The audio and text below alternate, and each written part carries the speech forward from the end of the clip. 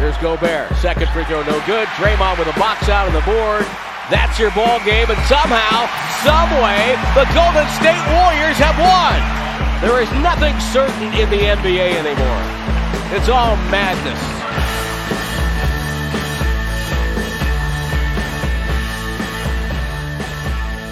Jordan Poole's got to put on the headset. He's got to put the towel over the head. Got to do it right. Got to do it right. Got to have the towel over the head first, and then the headset. Yep. And now he's all going right? What happened? Sign an autograph here for a fan. Go. No problem. Very nice. Ah! Jordan Poole with Chris DeMarco, Warriors assistant coach. Jordan, what a crazy game. Yeah, that was nuts.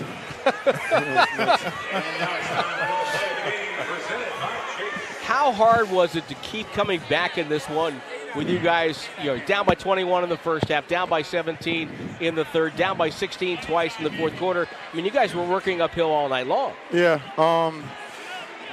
We had good momentum coming out of our last game against the Suns. They're a really good team. Came with a lot of energy, but Wiggs hit an absolutely huge walk-up three, and Clay hit two, three threes right after that. That really just gave us life. That put us down by 4, and we were just able to make a really good push, made some shots, and then we were able to get some stops down the stretch against a really, really good team.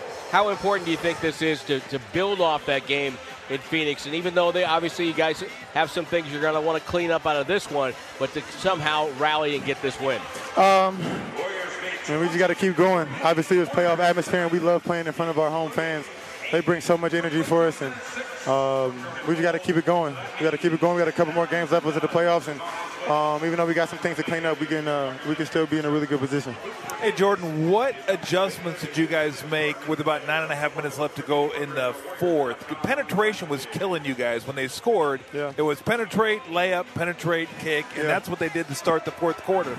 What did you guys do, and what did you say to one another, like, hey, let's keep these guys in front of us, make it tough on them? Yeah, that's what it was. We just told ourselves we need to buckle down and guard.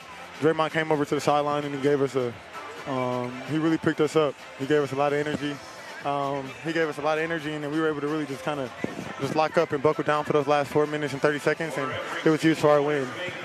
Are you getting used to kind of being a guy now? Like they're counting on you for buckets and make plays, get to the free throw line, find guys. Yeah. Is that something you feel? Obviously you feel comfortable with it. We can see that. Is that a process getting to that point? Everything's a process, but it just feels really good to go out there and, be able to have the team allowing you to make plays for everybody else, and then being able just to execute. That takes a lot of trust with guys like Andre and Draymond and Clay. And they also know that I'm willing just to make the right play, and I'm willing to get our team in a situation to win. And it's amazing. It's amazing feeling you work so hard for this, and being able to have the trust of those guys is all I really wanted. Post-game interview and high-fiving fans on the way out. Signing autographs. I never face this way. I always face the other way. Right. Hey, Jordan, you guys outscored them 24-4 to win, man. What a job. Appreciate it. Thanks, Jordan. Still having trouble wrapping my head around this game. We'll try to do it here. 111-107. Warriors with a win. Utah scored 0 points over a stretch of 5 minutes and 53 seconds from the 7:54 mark to the 2:01 mark of the fourth quarter. The Warriors shut them down at that point. Their defense stiffened. We mentioned the shot differential. They ended up taking only 4 more shots than the Warriors. Warriors went through the second half with only 1 turnover. And they ended up winning the game. Klay Thompson was fantastic, 24 in the second half. Our post-game guest, Jordan Poole, was really good. And as Tom, you pointed out, they're relying on him now to score points. They need him to score points. They need him to make plays. They need him to score. They need him to distribute. They need him to get to the free throw line. They need him to do what Steph did. And he doesn't do it exactly like Steph, of course, but that's kind of what they need because that's not Klay's game. Klay's catch and shoot, catch and fire. Jordan has some wiggle to his game. And he can handle the ball, and he can make plays. And that falls on him without Steph being there. So you can tell he's very comfortable with the role. But in these type of situations, you grow up in these type of situations. And boy, has he grown up a lot in the last month or so. But if you're trying to explain this game, I don't know that you can explain it, because this is probably a 10% shot at winning a game like this. Because if you need Clay and Jordan to hit all those threes to get back in the game and hope they go 9.5 minutes with 4 points, then, well, that's probably not going to happen very often. But they really stopped the penetration. They don't get angry. Don't drive angry. No, just our TV brethren make this a parade. It's a parade in and out of this room. That's why we don't focus on them. We focus on each other. I know. Just look me in the eyes. No, I deep don't in my eyes. I will not look into your eyes. I can't do that. They're going to be like little woo. Wow. But look, you can tell it's an emotional game. We're already off the rails. It's just like no, but it started with the defense. Yeah, it did. I mean, they stopped penetration. They stopped that. Look, here's what happened in the fourth quarter. The first 3 minutes, it was layup, penetration three. Right. That's what it was. You collapse the defense, kick it out, collapse the defense, kick it out. Don't collapse the defense, well, we'll just lay it up. And after that, they stopped letting them get to the rim. Right. They stopped penetration, so the defense didn't have to collapse. So you're able to guard the ball because it's on the perimeter. Guys are able to get in a good defensive posture, stance, and stay in front of their player. When you break the defense down, you're not able to do that. Now, I will say this. You're not going to see a lot of games where, and as good as Jordan shoots, as good as Clay shoots, even when Steph's back, you're just not going to see as many games where threes just rain down like that, one after the other, after the other, after the other. You kind of catch fire. So that was probably a little out of the ordinary, even though they can all shoot. But what wasn't out of the ordinary was them staying in front of the Jazz for really, I don't want to say the first time of the night, but consistently. They didn't do it for 2 minutes. They didn't do it for 3. They did it for like 5 or 6 minutes. And they just said, look, if you're going to beat us, you're going to beat us with tough shots. The Jazz bailed them out a couple times with some untimely turnovers as far as the Jazz are concerned. But it was it's weird because I look at this, I'm like, well, how do I feel about this team like going forward with this win? It shows you what they can do, but they also needed to be a little bit fortunate to come through this with a victory. So I think that's what Warrior fans look at when they look at this team. Like, I know what they can be when they're at their best, but it's been so inconsistent over the last couple months where it's like, oh, there it is, now it's gone. And that's in the course of a game. I'm not even talking about, oh, it was there for 4 or 5 games and it's gone for like 4 or 5 games. I'm talking the course of the game. You're like, God, what happened? What happened to this team? And you're like, oh, there they are. And if you can get the hey, there they are team for the better part of the playoffs, then the Warriors are in great shape. Obviously, they can beat anybody. There's no team I look at and say they can't beat in a 7-game series when it's the Warriors firing on all cylinders. Problem is they just haven't been firing on all cylinders. And tonight was, I will say, I said I wanted to see him build on the last game. They kind of did, kind of didn't. Really? They did. Well, I mean, they did for 6 minutes. They didn't for 42 minutes. So I don't know what that means. They held the Jazz to 1 of 14 shooting over the last 7 minutes. They're not going to do that every night to every team. But my contention is they have to be that especially without they don't have size. So they have to be that scrappy team. I agree. They have to be the team that's in there, and when the shot goes up, there's guys looking for rebounds, putting bodies on people, diving for loose balls, disrupting passing lanes and things like that. They have to be that team because if not, they're not going to be successful. They can't. Back in the day, they could have an off night defensively and funnel people to Bogut, and things would be fine. But that's not this team. They have to play that way to win against good teams. Oh, I totally agree with you. The question is, can they? Can they consistently enough to beat the teams? Do they have to shoot their way out of holes? So if this is a team that is just relying on shooting their way to victory, it's not going to work. Right. It just isn't going to work. And that was a big part of them coming back tonight. They're not that team anymore that was like the best offensive team in the league. They're not. They're a better when they're at their best. They're a better defensive team than offensive team.